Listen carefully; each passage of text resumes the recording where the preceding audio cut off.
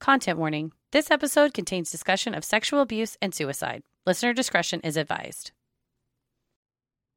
When their roommate asked if her dad could crash until he got back on his feet, 7 students at Sarah Lawrence College obliged. Over the next decade, many of their lives would be turned upside down as they were lured into his web of exploitation, abuse, manipulation, and torture. This week's episode is Larry Ray and the Sarah Lawrence Cult.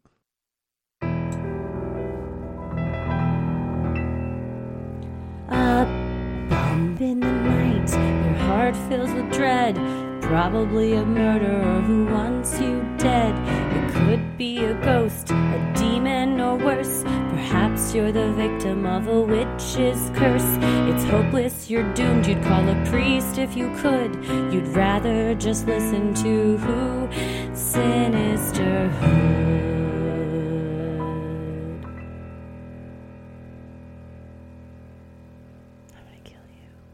This one's been going on for quite a few years. I mean, this is something that it's only now getting a lot of press.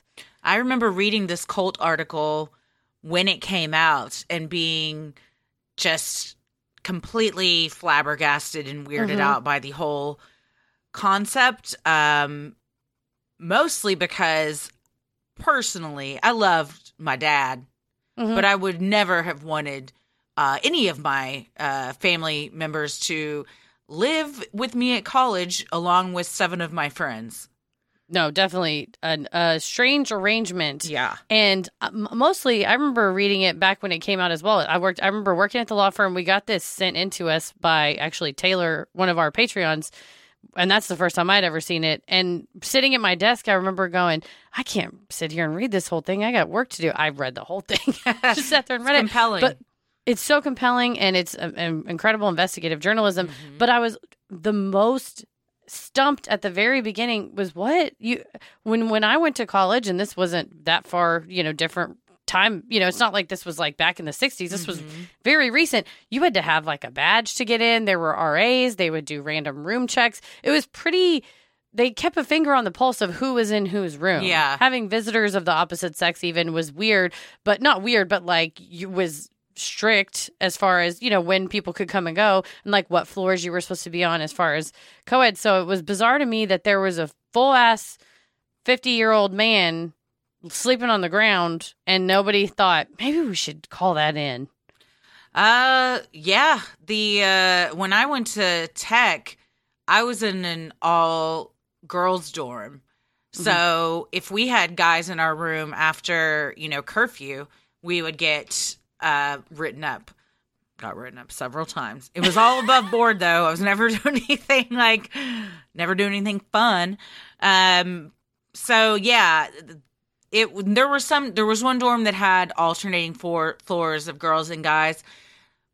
It wasn't a liberal arts school. Perhaps it's different. This dorm was very co-ed. It almost sounds like they were just a group of friends who kind of lived in this dorm. It wasn't necessarily arranged by the school. From what I've read, Talia, Larry's daughter, kind of found it and set it up for all of them. So maybe it wasn't more the traditional type of dorm that I knew. Regardless, I would have been weirded out had one of my roommates said, hey, my dad's going to crash with us for a while. But as we'll see, these were all very kids that were, kind of went against the norm.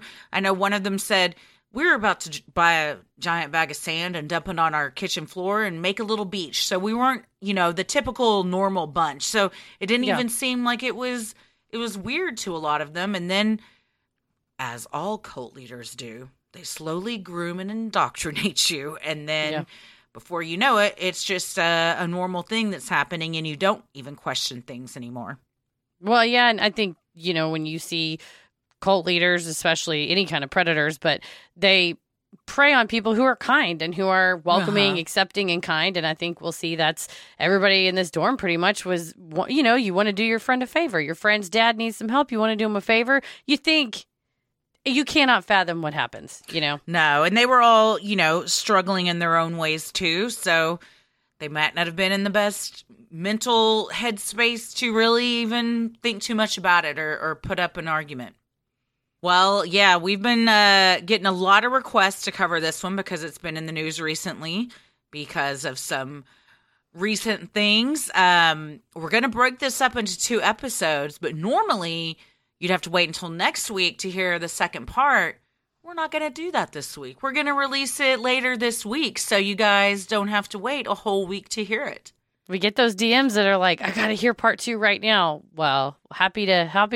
We heard gotcha. you. Yes. So, but there's so much to cover that we are breaking it up into 2 just for the sake of length and everything. So we'll cover part 1. There's so much and then still so much in part 2. And who knows, by the time we even record part 2, there might be some new stuff that's come out. So We'll see. We'll add that in too. Well, I'm Christy. I'm Heather. And let's get into it. Lawrence Greco was born in 1959 in Bay Bridge, Brooklyn, New York. He eventually changed his last name to Ray, adopting the surname of his stepfather, Gordon. He also started going by Larry. After high school, Larry did not go to college. Instead, he joined the military. According to The Cut, Larry spent just 19 days in the Air Force in 1981. He later worked on Wall Street, then as an accountant. One of Larry's friends at that time told The Cut. Larry was a chameleon. He could be a good old boy or a patriot, or he'd pull out a pipe and a fake glasses and he'd be an intellectual. He would juggle 10 different people at the same time, telling each of them one piece of a story he wanted them to know and convincing them that he wanted them to be a part of his master plan. The Cut has done a phenomenal article on this. That's where a lot of our information's come from. But still, we didn't cover everything they discuss in there. So to get an even bigger picture of his life, specifically his dealings with political people that we'll see, I highly recommend going and reading that, and it's in our show notes. For sure, and we'll get into part 2, how important those journalists were and when you become part of the story. Mm-hmm. In the 1980s, Larry owned 2 nightclubs where he hobnobbed with important politicians. He was a mover and a shaker and loved being the go-to person to make introductions between influential people. His biggest political connection came when he befriended Bernie Kerik. At the time, Bernie was an NYPD detective. The 2 became fast friends, with Larry even being the best man at Bernie's wedding. And it was sort of in the late 90s that now Larry starts getting mentioned in magazines, newspaper articles, because he starts having political connections. And one person introduces, there's a famous photo of him with Gorbachev in front of a municipal building because he had facilitated this introduction. So he's trying to worm his way, without actually getting elected, weasel his way into the limelight. Arguably better than being elected. You just rub elbows with the politicians, get all the perks, but you don't have to do the political side of it. A hobnob and mover and a shaker. Mm-hmm. Larry took pride in introducing Bernie to his influential connections to help advance Bernie's career. In kind, Bernie introduced Larry to officials with the FBI. He quickly positioned himself as an informant, telling the FBI that he had critical information about an illegal operation being run by the mob. He said that because he was willing to talk, his life was in danger. Believing him, the FBI paid for a $10,000 security system to be installed in Larry's home. And he had started doing construction insurance and getting involved in people with tangential relations to organized crime, but it definitely seemed like he intentionally wanted to become an informant. Consulting business, which is always kind of code for we can do a lot of stuff under here, but he specifically did it with construction, the gambling industry. So he was associating with a lot of people that might not be doing everything above board. I also feel like he wanted labels. He wanted to be an FBI associate without having to be an FBI agent. Yeah. He wanted to be best friends with the police chief without, he was a name dropper for sure. Yes, exactly. Mm-hmm. And so did not just say, well, so I'm a consultant and I work with the FBI. Yeah. He wanted to seem more important and necessary than he may have actually been. For months, Larry provided what would amount to useless information to the FBI. Eventually, investigators discovered that Larry had no intention of helping the Bureau bust the operation. Rather, he was a part of the scheme and had been using his position as an informant to cover his tracks. Larry reached out to his good friend Bernie Kerik, who had been promoted to commissioner of the NYPD by this point. The Cut reported that Larry wrote to Bernie, begging his friend to use his political connections to help him stay out of jail. Bernie responded, I would do anything for you.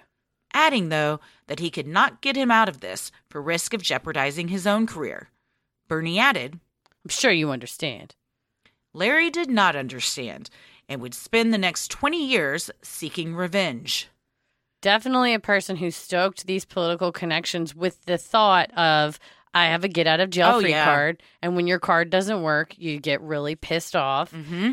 Nothing was altruistic. It was all for his own personal gain and to put, pieces into place that later he collected people.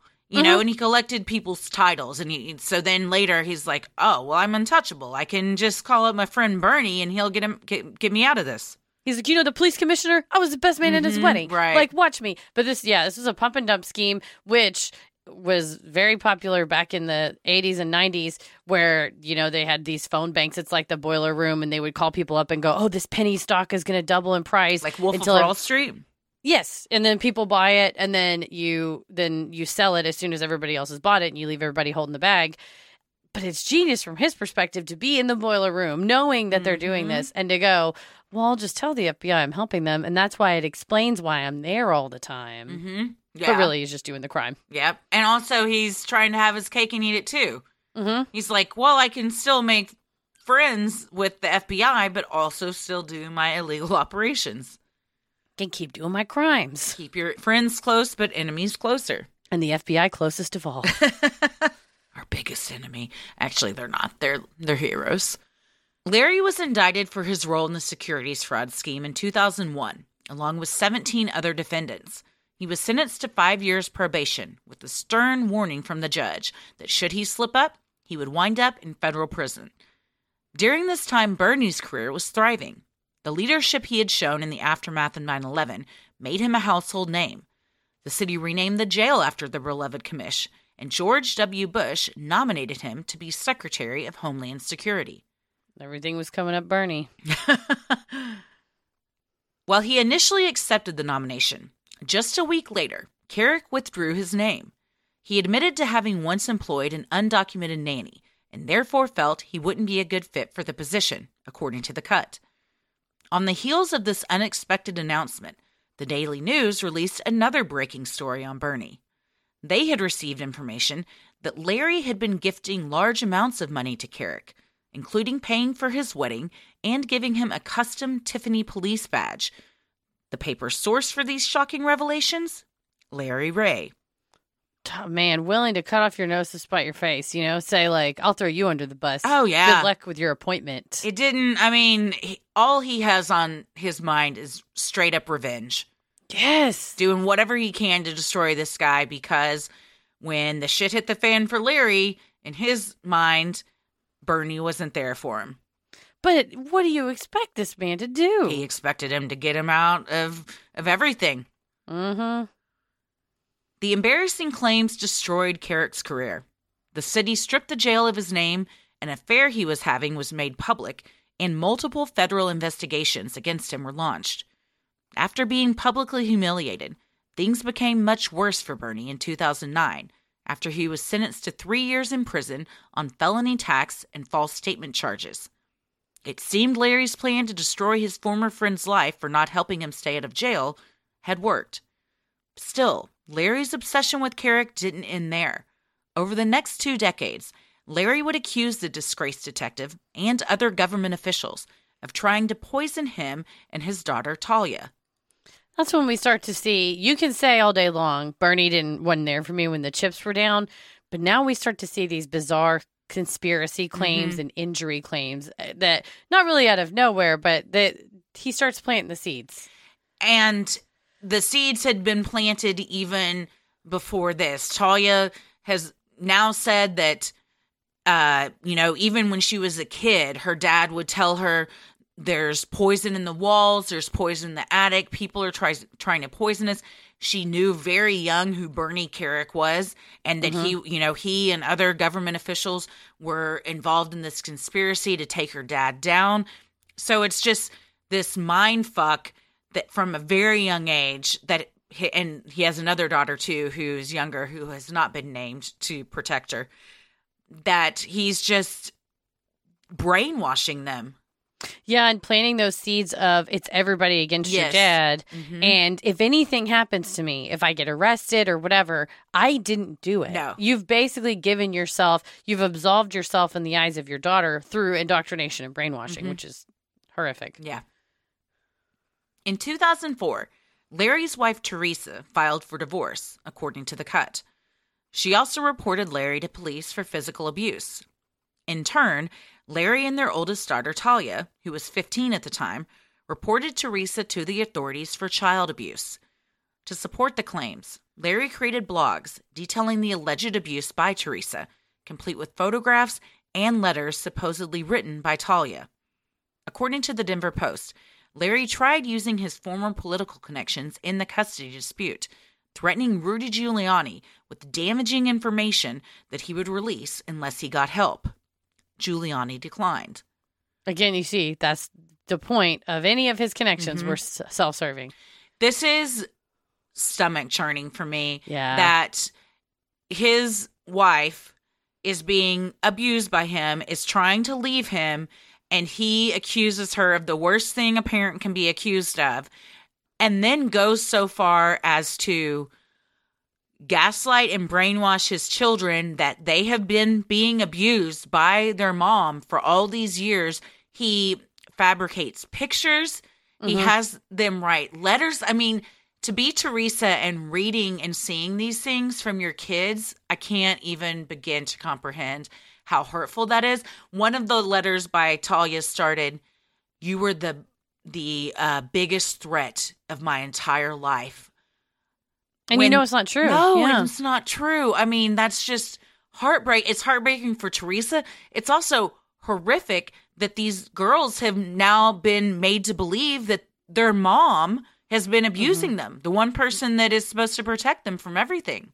Yeah, the severe parental alienation is stuff like that is the worst, some of the saddest part of family law when you see that not only now he's robbing the kids of a relationship with their mom, but also a relationship with him because now he's become this manipulative abuser.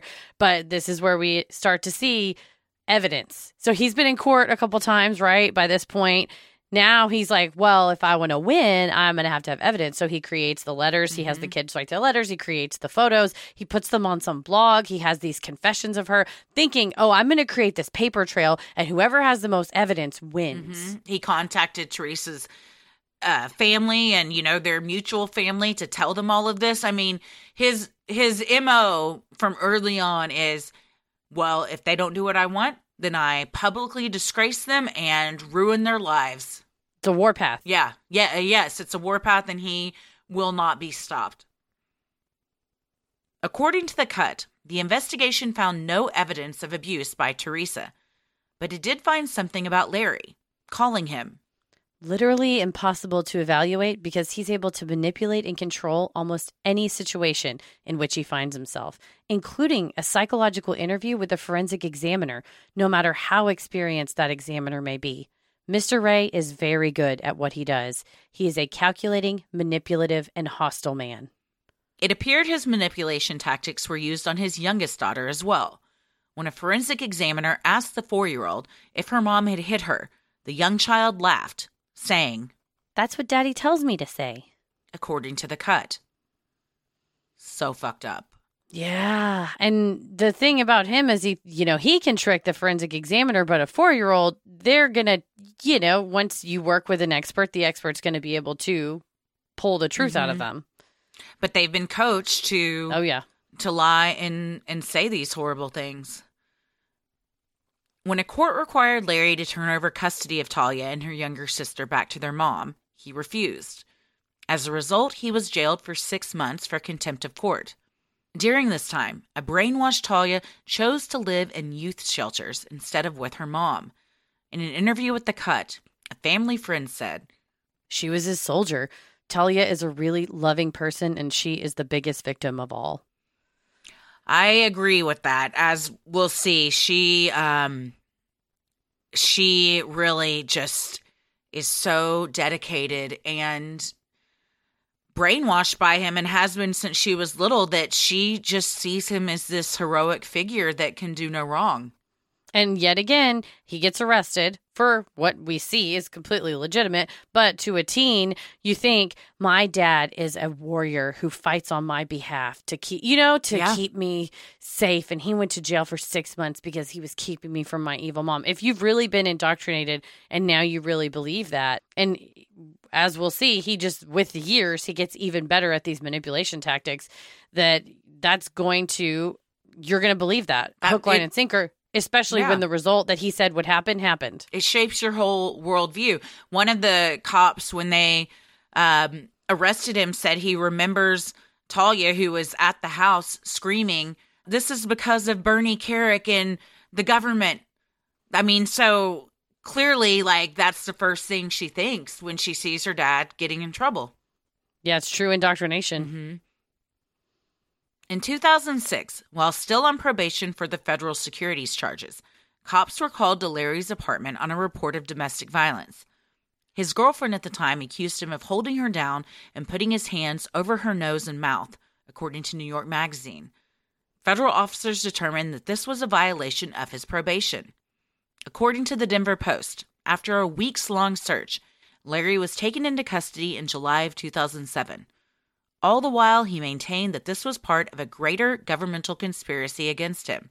He later told a conspiracy theorist and author that Giuliani, George W. Bush, and Dick Cheney were united against him because Larry knew secrets about 9/11, according to New York Magazine. And I think, and you tell me if I'm off base here, I think he genuinely believes that. Oh, yes. He is unhinged. He is unhinged and also a con man and extremely manipulative and an abuser. He's all of the worst things humanity has to offer wrapped into one very, very damaging human being. And to clarify, because someone DM'd us a very interesting comment on the Sherry Papini case, because we said, she probably, which, by the way, as I'm sure we all know now, Sherry Papini pled guilty. She's admitted everything. We will see what her sentencing will be, which happened right after we recorded and right before we uploaded. The timing was insane. Someone said it was almost as if she had listened to your episode, your first episode. I told you to plead out, and she pled out. But the timing was wild. So, but I will say, because, you talk about somebody like that, again, that's a master manipulator and fooling people and everything.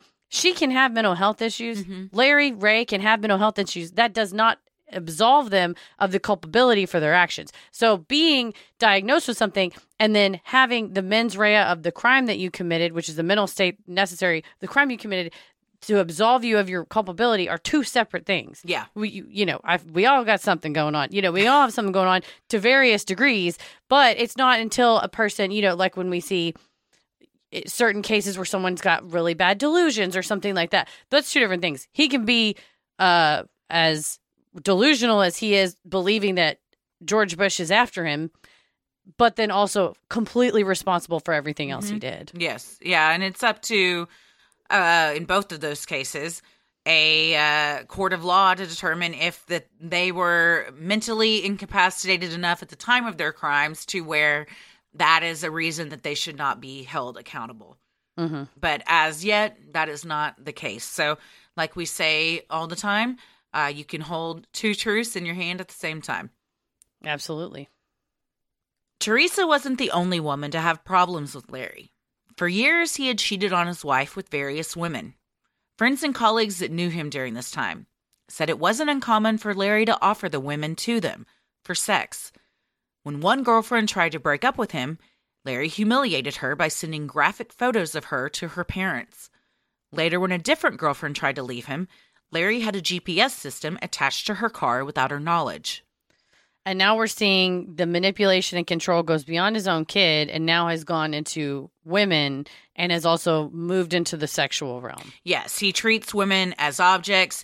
He uses them as if they're some kind of prize or bartering tool with Yep. others that he wants to get in good favor with.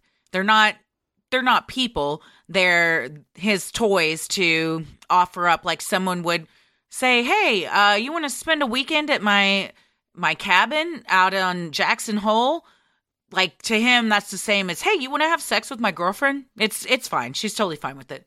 Yeah, there's no consent, whatever. If you have a non-traditional romantic relationship, that's fine. But that's absolutely not what he had. No. He had women who unwillingly were then offered as props, as sex props to be used for whatever purpose, for favors, goodwill, whatever. We don't see any money at this point, but in a few years, that will change. And when they try to leave, just like he was like, I'll be goddamned, he tries to destroy their reputation and humiliate them. Can you imagine your parents are sent graphic nude photos of you? And then he calls them telling them who knows what? Making stuff up. And I think this is yet another case of him trying to get evidence, because I don't think those graphic photos that he took of her were taken with the intention of, I love you and let's just have this fun photo shoot together consensually. I'm sure it was, hey, let me take these photos. And in the back of his head, and he's like, and then if you ever try to leave, I now can pull a ripcord and ruin your life.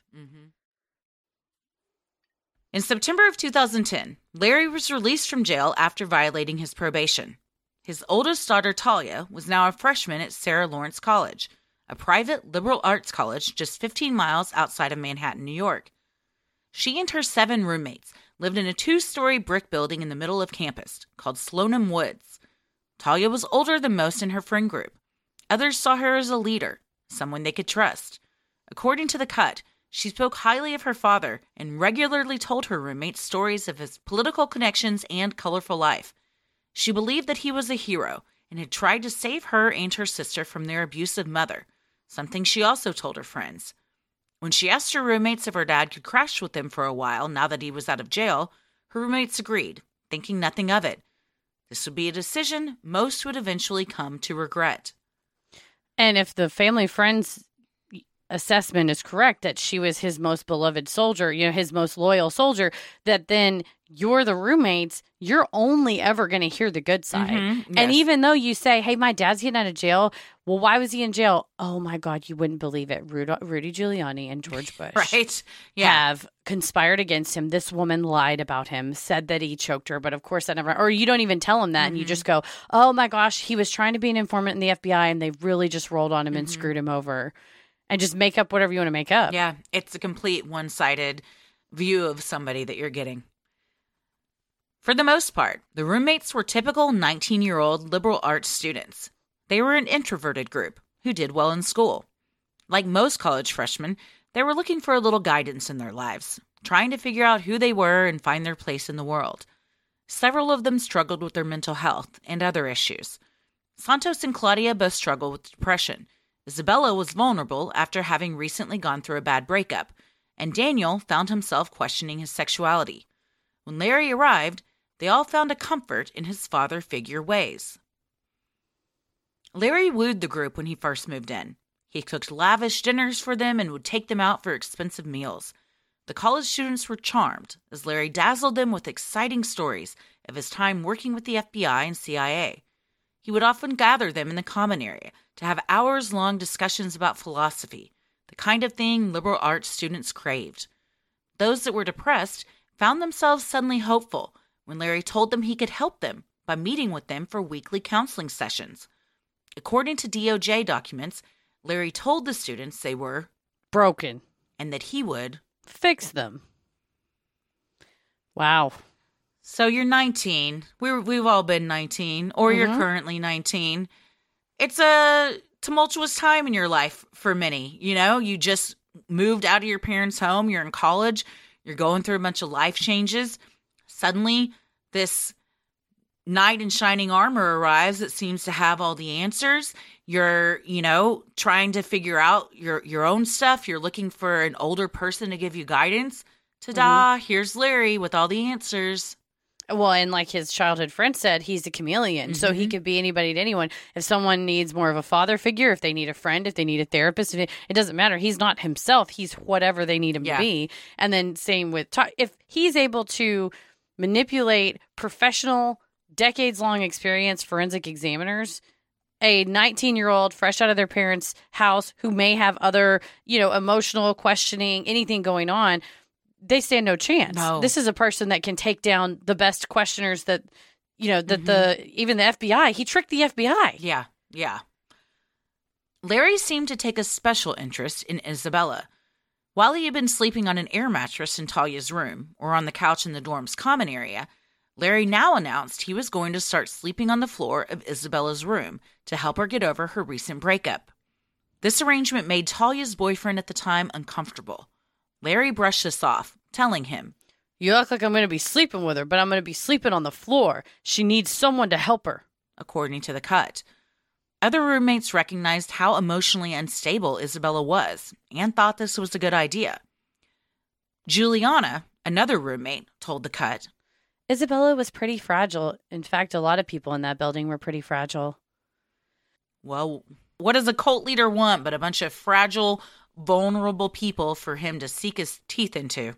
Absolutely. And you say, "I'm going to sleep on the floor. I'm going to sleep on the floor." But then there's reports that they would walk in and he's spooning her. Yeah. Or she would have her head in his lap and he would be stroking her. So that whole, again, it's manipulation of, hey, what are you accusing me of? You're a monster.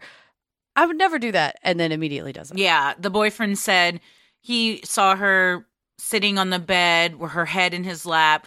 Larry stroking her, said, "Nobody's going to hurt my baby. Nobody's going to hurt my baby." So, and that's also not so subtly, but kind of like marking her as his my baby. Mm-hmm. That's not you're not her father.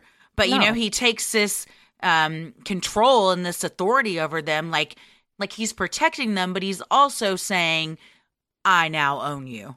Well, and it's, the love bombing of, "I love you so much. I'm going to dedicate, you know what? You're special. I'm going to dedicate all my time to you because you're special." And for all the students, it's the frog in the pot, right? It's room temp water when they get in, and it's going to start. We see he starts raising the fire. Yes, and you don't even realize it till it's too late. Larry's behavior with Isabella escalated as the college's winter break approached. Not wanting Isabella to leave the dorm and return to her parents' home for the break, Larry made an alarming move. The night before she was set to leave, Larry called Isabella's mother and told her that Isabella had been sexually abused as a child by a family member. He explained to the worried mom that if her daughter came home, she was likely to kill herself. He berated the woman further, adding, "You let this happen to her." Shocking. Man. So upsetting. Her mom said, "We were very close, so I was shocked that I wouldn't have heard about this." And you're also like, who the fuck are you calling me, telling me this is my fault? Whose dad lives where? Yeah. You're like, who is this guy? And a lot of times with the parents, we'll see there's not going to be a direct connection to the kid that you say, "Hey, well, could you put Isabel on the phone?" No, you're the one that let her get, abused when she was a kid. I'm not going to put her on the phone and put up walls and definitely alienate, more alienation, just like he did with Talia and the mom. He's now doing this with these students and their parents. And we saw, we talked about it in the Ryan Ferguson episode that it's not easy, but it's not hard to really plant memories in people's minds. And they said he would have these sessions, these quote unquote sessions, because they were broken and he had to fix them, where he would talk with them one-on-one, sometimes up to hours. And when you break somebody down after hours and hours, and as manipulative and convincing as he was, she may have genuinely believed that happened. Yeah. Yeah. I mean, it's just, it starts off with, how's your relationship with your parents? Oh, wow. Well, that sounds like that's probably why you don't feel loved by them, because XYZ is happening, and then you're like, that is why I don't feel loved by them. You're just, it starts to make sense after a while, because he would just talk in circles. I mean, the journalist for The Cut said when he interviewed him later that he would go on these monologues for an unbroken 20 minutes where he's just talking in circles, trying to, and if you question anything, it becomes even a longer thing where he's just like, eventually you're just like, oh, okay, I'm tired of listening to this. I'm just not even going to ask any questions anymore. It's like, whatever you want, I'm done. Yeah. Larry was successful with his manipulation tactics. Isabella stayed with the group for the winter break. Instead of living at home, she lived in a one-bedroom condo on 93rd Street that was owned by a friend of Larry's, with Larry, Talia, and Talia's boyfriend. As reported by The Cut, Talia and her boyfriend slept in the living room, while Larry slept in the bedroom with Isabella. This wasn't the only concerning behavior Larry exhibited during the foursome stay at the condo. Talia's boyfriend later told The Cut that Larry told him he should stop taking his prescribed antipsychotic medication, and that Larry controlled every aspect of our lives once we were in that apartment. When we ate, what we did, when we went to bed. At the end of the winter break, Talia's boyfriend ended his relationship with her. And, good for him for leaving, but that's yet another quiver in the, where you go, he left because he doesn't care about you and I care about, it's just another way to alienate her and keep her. You got to do what you got to do to protect yourself to the boyfriend. That's I completely sympathize with that. But it's just yet another thing that Larry can use to go, it's just me and you. See, they don't get it. They're not good people. He isolates all of these people from their loved ones, from their family, from other friends. Anybody that may argue. Yeah, anybody that betrays them becomes an enemy. And to not take your antipsychotic medication, one, don't ever do that unless your doctor tells you to stop. But again, if he does, that's another way that Larry can step in and control him. And manipulate him. And of course, he's, like the friend said, he's everything to everybody. Not just a counselor wanting to listen to people. Now he's a psychiatrist wanting to tell people what medication they should and shouldn't take. Yeah. When spring rolled around, Talia, Isabella, and Larry moved back into Sloanham Woods, along with the other roommates. For the next several months, Larry's abusive behavior continued to escalate. Once enjoyable dinners and philosophical lectures now felt mandatory, and that there was no excuse for missing. Larry's one-on-one counseling sessions also became increasingly problematic. It was during one of these that Larry, who has no medical training, told Claudia that she was schizophrenic, a diagnosis that Claudia believed, and began sharing with her high school friends, who had become increasingly worried about her having since met Larry. What? He's diagnosing. Yeah, I mean, again, unless you're a trained medical professional, you should not be diagnosing anyone with something like that.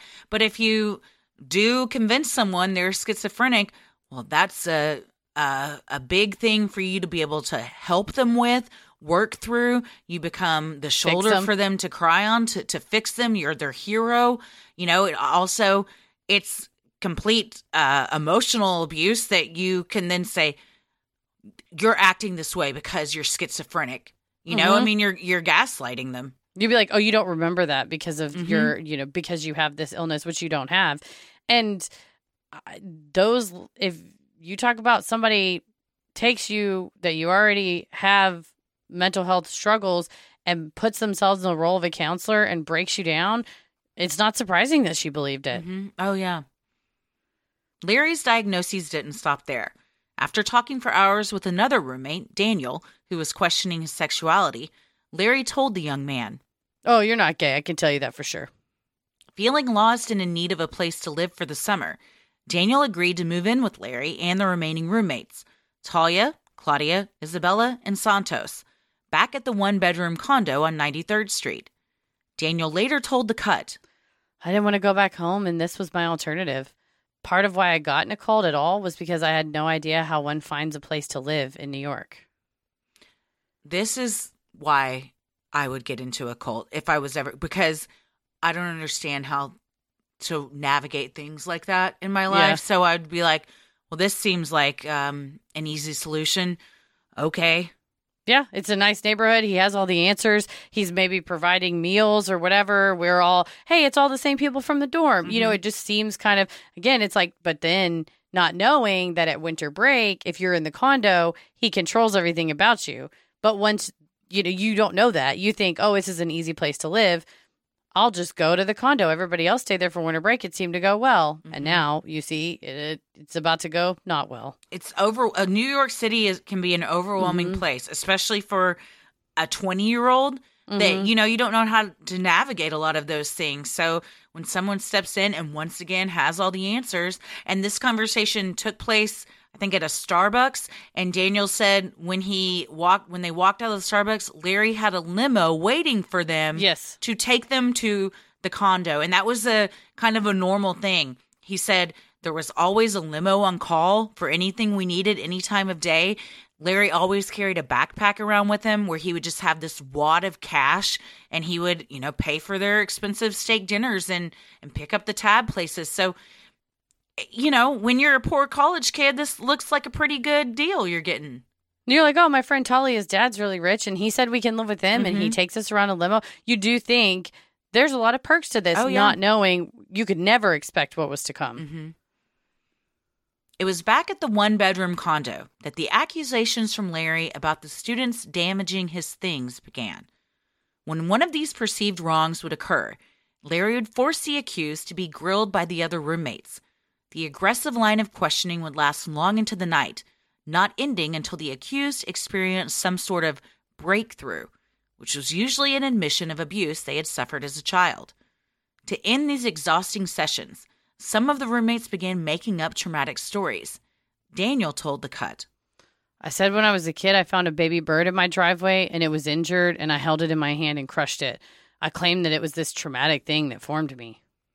Just to end the abuse that you're being put through.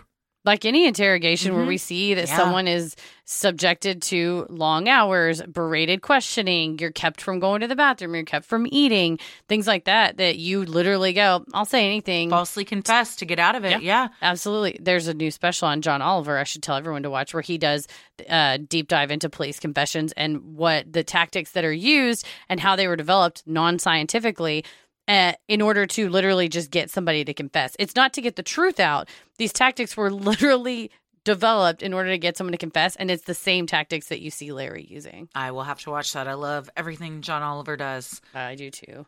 I also love that he put up some of the mean YouTube comments he gets, and someone called him less funny Mr. Bean. And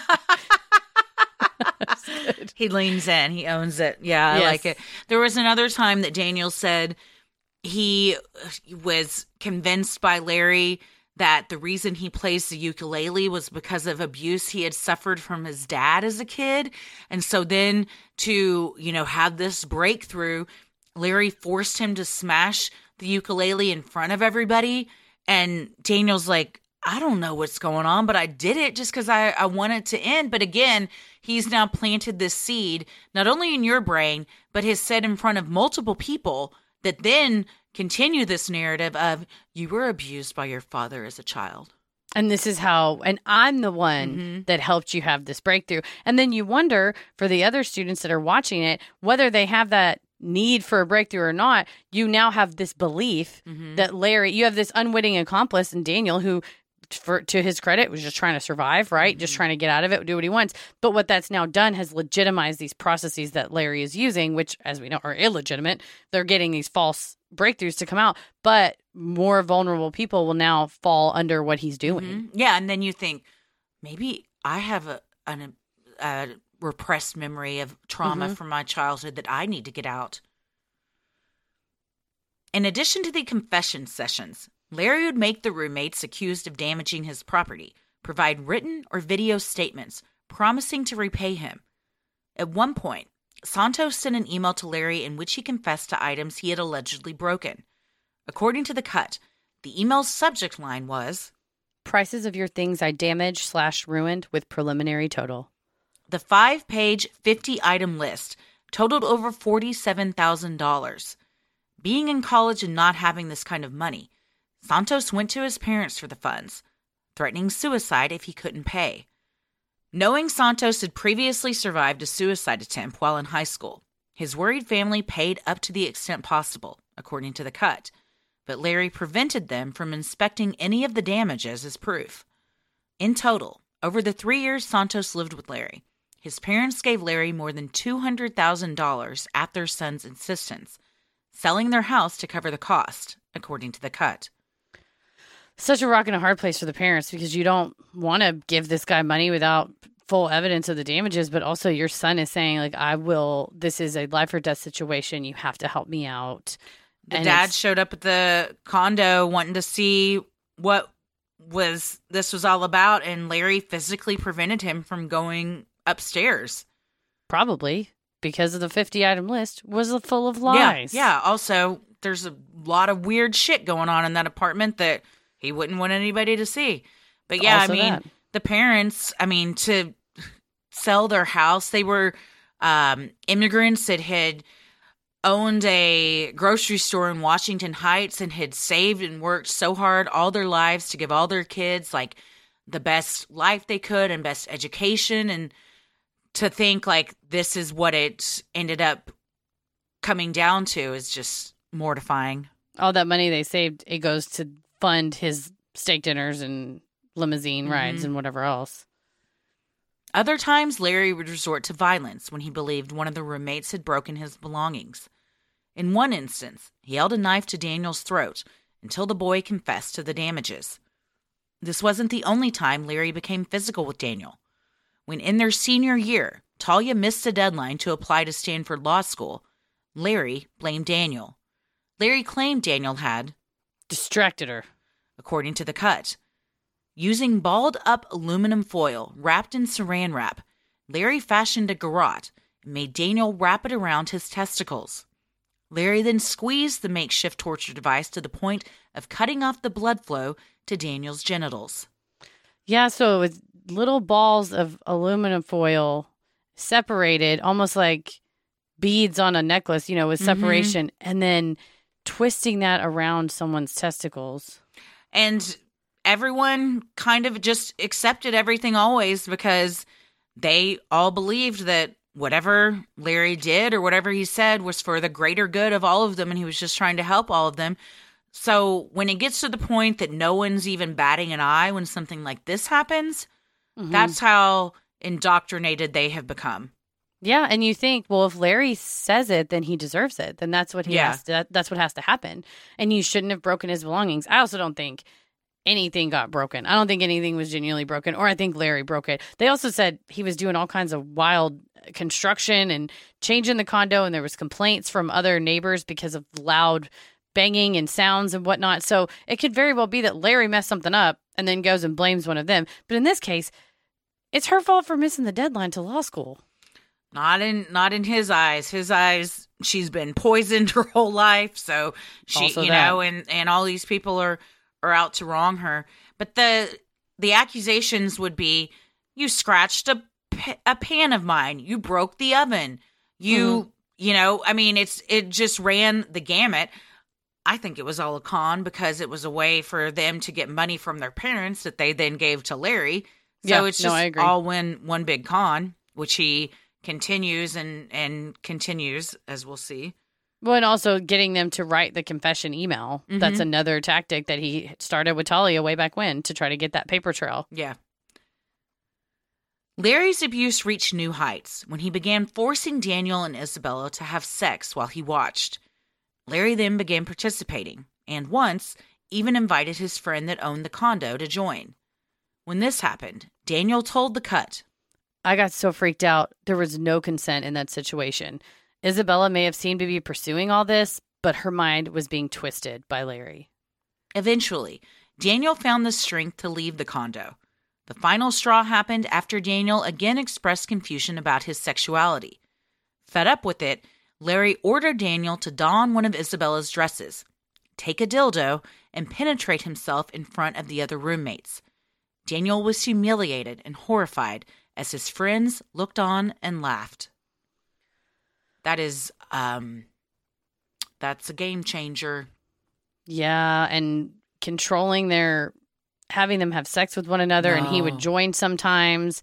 And then in the article, it mentioned studying abroad and being away from him, and he has them doing the sex on Skype. So even exerting control from far away. And the same with, exerting this control over him, over Daniel to do all that. And to then have, like you said, it's not even no one's batting an eye. They're actively participating in this happening to him. Again, saying, well, Larry said it needed to happen. So it must have been for his own good. Yeah. It's so wild to me that one of these people was his daughter. That there's a lot of sexual stuff going on with her in the house. That his daughter is fully aware. She's totally fine that she's sleeping on the couch with her boyfriend while her dad and one of her roommates/friends takes up the bedroom. She knows that he's watching them have sex with them.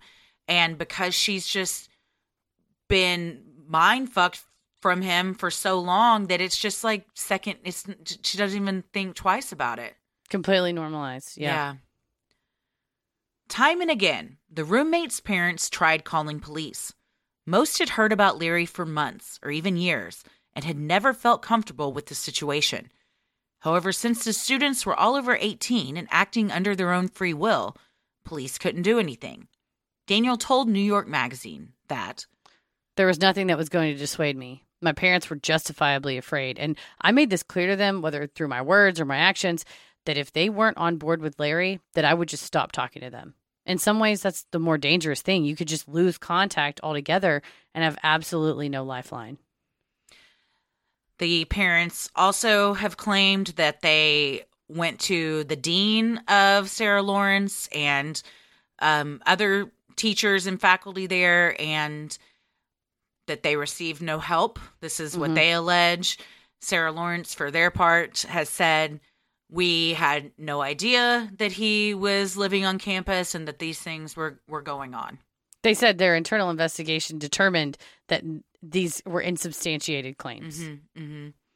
Even though the parents have said in an interview with The Cut that, at school events, the dean came up to them and said, man, I'm really glad that he's moving off and we don't have to deal with him anymore. These comments that would imply that they were not comfortable with the situation either, and they knew some messed up stuff was going on. Claudia's parents also tried multiple times to help their daughter, but never managed to break through to her. When she became obsessed with losing weight one summer, her parents feared Larry was to blame. Their suspicions were right. Larry repeatedly forced his, quote, self-improvement practices on the group. He would admonish them, saying, do you work out? Can you defend yourself? You look really weak. Sadly, Claudia's parents' attempts to reach their daughter didn't work. They told The Cut, you're talking to a young adult, not a 6-year-old. If she made a decision to go to Larry's against our will, there was nothing other than physical intervention we could do to stop her. It was like she was literally hypnotized. And her parents live not too far away from the condo on 93rd Street. They had moved to the city when she got accepted to Sarah Lawrence. So they saw her pretty regularly. She would come home, do laundry, get something from their place, then go back to the condo on 93rd Street. And they said, she was constantly talking about Larry, and they could tell that the things she was saying was just regurgitated information that he had fed her.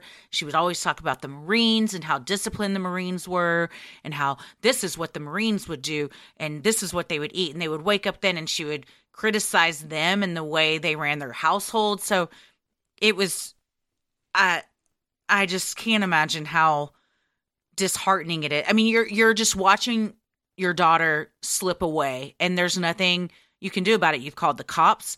They're like, sorry, she's an adult. We can't do anything about it. Even the parents recognize she's an adult. Unless we physically, tie her down, there's not much we can do about it. Yeah, and it's bizarre to me, his obsession with this working out in the Marines. He was not a very physically fit person himself. But again, I think putting that pressure on them is a way to now control their bodies. You control their bodies sexually. Now you're also controlling their bodies physically insofar as what they can eat, how they need to work out, putting that in her head. But you're absolutely right. The parents did exactly what they could do, which is to say, you listen, you leave an open door policy so you don't, as Daniel said, leave her with no lifeline, that you say, we're still here, please come do your laundry. We would love to listen to you talk about this person, because as sure as you go, you know what, you need to stop talking about that Larry guy. She's going to go home and tell him, and he's going to go, you shouldn't go to your parents anymore. Yep, exactly. I mean, this is all classic cult 101. It all starts off, rose-colored glasses, and then slowly your autonomy gets taken away from you. Weird sex stuff becomes involved. Everything you do is being controlled, who you see, what you eat, where you go. I mean, he's got all of them completely in the palm of his hand. And setting up the whole concept of transgressions and consequences, where you say, well, you broke my pants, so I'm going to put a knife to your throat. Or he told I think it was Santos, he said, I'm going to gut you like a fish. He was identified as man too in the DOJ affidavit, but it was these, with a knife to his gut. I mean, very, very threatening, violent acts. Yeah. And choking people and things. And so, because you've now set that up of transgressions and consequences, then you say, well, I want the good attention that he'll give. No one's going to hurt my baby girl. I love you.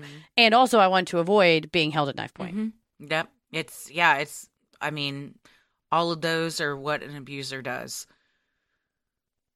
Santos's parents had already suffered a devastating emotional and financial loss. Now they had even more to worry about. After Daniel broke free, Santos had introduced his two older sisters, Yalitza and Felicia, to Larry. They were both bright, successful young women. Their parents had worked hard to give all three of their children a good life with access to top-notch education.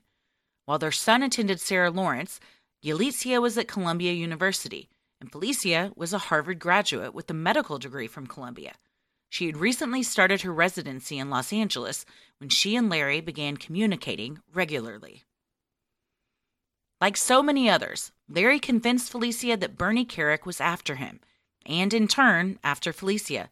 She told The Cut, I was concerned because of my parents, because this whole thing involved Bernard Carrick and the police, going to the police in California and Los Angeles, which is incredibly corrupt. It was like, is this really going to be effective? Before long, Larry had convinced both of the sisters to move in with him. Not long after, Larry began a romantic relationship with Felicia. The grief-stricken parents had now lost all three of their children to Larry's vicious tactics. Unfortunately for them, and everyone else involved, the situation would only get worse. It's to lose your one kid to a cult, that's devastating. To lose all three, unfathomable. And especially having her move across the country, leaving her job behind, leaving behind this career that she studied. She is depicted in a video that was part of the evidence in this case, where he's sitting on a bench and she's in his arm. Felicia's in his arms screaming, and he's like holding her down, and she's, I guess, having an emotional, I don't know if it's a breakthrough, but someone's filming on their phone while Larry's holding her, and she's screaming. And then she gets up and starts to yell at the camera and saying, I don't want to, I'm going to go. And she goes into the bathroom, and then Larry goes like, ugh, and gets up and follows her in the bathroom. The person filming follows them in the bathroom, and he grabs her by her hair and shoves her face down into the sink and is like, spit it out. What did you take? And she said, I just took an Adderall, which it was alleged by some of the reporters that Larry was constantly taking Adderall, whether prescribed or unprescribed, but always kind of hopped up on that. And she's like, I just took one. But he's still just the way, it's like she's a rag doll. He's holding her down like she's a rag doll, finally lets her go. She goes off, and he just grabs her by the back of the head and just shoves her head down in the sink, and he goes, spit it out. I'm like, she's not a dog. She's a human person with autonomy. But just to watch that was very, of course, Paris looked over and goes, what are you watching? I said, it's that cult leader. And he was like, Jesus, because you just watch somebody manhandled like that. Somebody that she's clearly in an emotionally distressful situation. I mean, she's very distressed, screaming, and to watch him just yank her around. And knowing, that's one of three siblings that this whole family lost all their children to. And he's okay and even wants it to be filmed. Yes. It's not it was in secret where he didn't want anybody to know how he was. No, he was, for whatever reason, a learning tool or whatever he tried to say it was, where they could all watch it back and like you're watching game footage. Who knows? But that's adds an extra layer of just to the whole thing. Absolutely. And he has no qualms about just going, yeah, I do that. Yeah. I did that. Well, so what do we think? Well, it's knowing what we know. It's only going to get worse in part 2. But so far, I think it is fascinating how his entire life built up to this. Because when I very first read the article, I thought, this guy came out of nowhere and just started doing this to these college students. But he'd been training for this since the 80s. Yeah. Since collecting people he could use as pawns, treating women like they're nothing, manipulating people, being interrogated by the FBI and by officials. So now knowing tactics that he's going to go and use, manipulating his own daughter, fabricating evidence in the custody case. Now these are all these horrible tools he's putting in his tool belt that then when he gets this opportunity to move into this dorm, it's a kid in a candy store. He's ready and he just he jumps at the opportunity. Yeah, it's horrifying that this went on for so long and that it was so effortless for him. Oh, yeah, exactly right. And he seems to enjoy it. Oh, yeah. Yeah. I mean, I believe that he, on some level, has convinced himself that he really is helping these kids. On another level, he thinks that he has been wronged and that he's being poisoned. And when I say helping these kids, I don't mean like we would think, oh, he's doing a good job. He's helping those kids. He believes that all these abusive tactics and everything he's doing is saving them from themselves. He told them all that they had all come together because of their mutual obsession with all ending their lives. And some had and some hadn't. But planting those seeds again in there and knowing these therapy sessions was really just a way. It's like the Buddhafield cult leader. Yeah. He did these therapy sessions as a way to get information that you then use to manipulate people. Oh, yeah. And manipulate them into sexual relationships. And I think you're right that I think he did think he was helping them. But I think also it stems from he thinks he's better and smarter than everyone on the whole entire planet. For sure. So if people are under his care, then he knows they're if you do whatever he says to do, you're doing the right thing because he's always right. Yeah. Oh, yeah. He is an egomaniac that thinks he can do no wrong. The rules don't apply to him. He himself is a victim in his mind from George W. Bush on down and has thought that from for decades and has taught his children that. So it's not like he went to jail and just was so angry about the things that had happened to him. He comes out with guns blazing and he had been like this arguably his whole life. Oh, yeah. And manipulative and the man of many faces. Being able to change to be what everybody wants him to be so that he could get what he wants out of him. I don't think he genuinely, truly connected with anybody. Not even his own kid. I think he may love Talia because she's and his other daughter because they're his offspring. But I think any affection he's going to get out of anybody is what they can do for him. Yeah.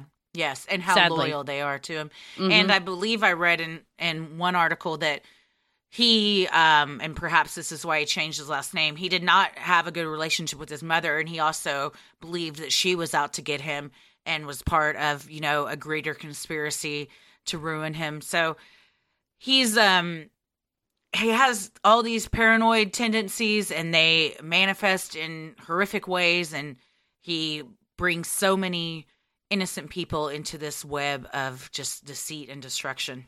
And what we've heard so far is bad. And how could it get worse? It does. Oh, yeah. Yep. There's a lot more to come in the second part, which we will release this week. And it definitely only gets worse from here.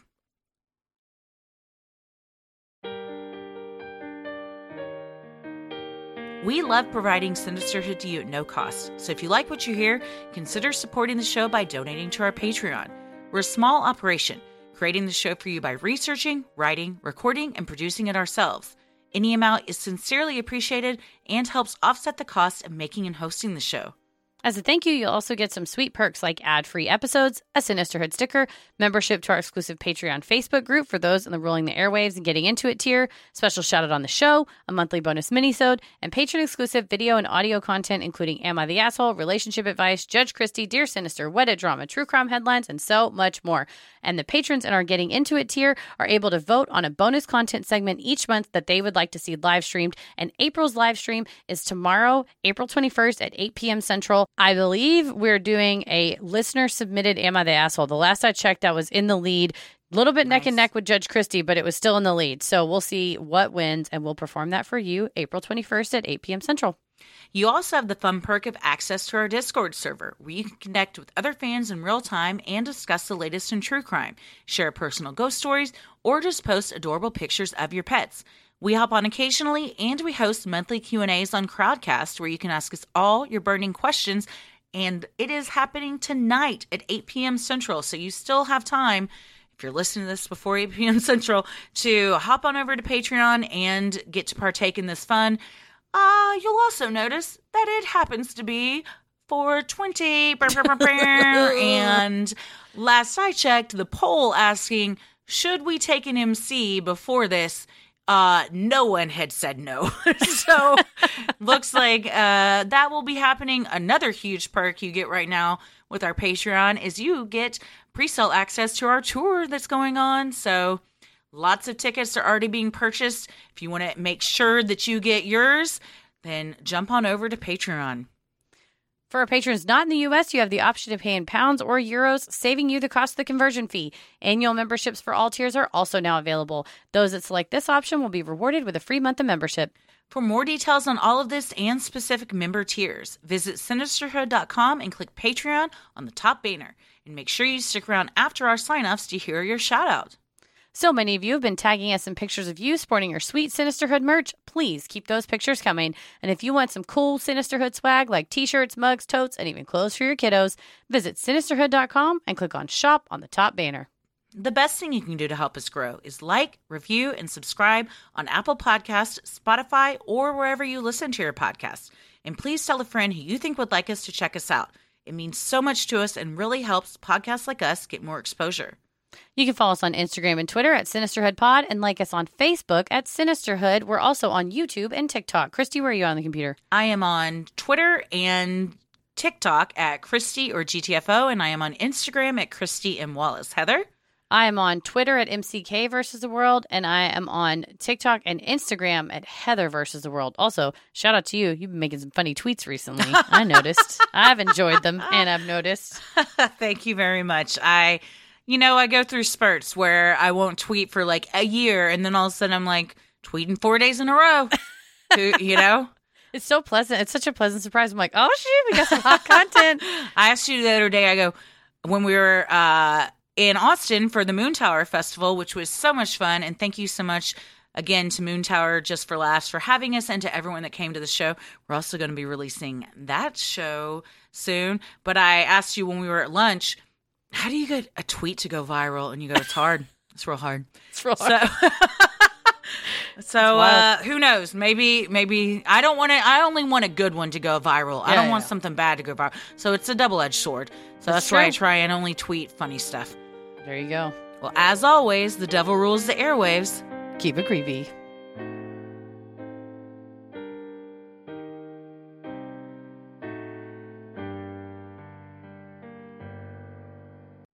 Hey, everybody. Thank you so much for supporting the show on Patreon. Here are your special Patreon shout-outs. Kaylee Livers. Megan Merrick. Taylor Rister. Matus Keisel. Emily Powers. Elizabeth Thompson. Bailey Delaire. Megan Dilworth. Jen Thompson. Daniel Souza. Maya Price. Cassie Odebear. Quay Kuntz. Emma Hartley. Lindsay Steele. Katie. Alicia Miller. Alicia Marganti. Mary Eileen Purcell. Natalie Barber, I love you so much. Oh, I wish I could give you a hug right now. You're the best. Tyler Kollenuk. Avery. Lauren Bishop. Tracy Rodriguez. Christine. Kristen Beck. Emma Christine Aldrich. Rachel Mankowski. Catherine Robinson. Caitlin Adair. Stacy Castle. Haley Hicks. Michelle Lapointe. Patty Finch, Jennifer Beziatsade, Paloma, Allie Schneider, Kimberly Margaret. Whitney Marleys. Thank you all so much for supporting the show. We couldn't do this without you. We sincerely appreciate it. We hope we pronounced your names correctly. Stay safe, stay healthy, and keep it creepy. Whoa.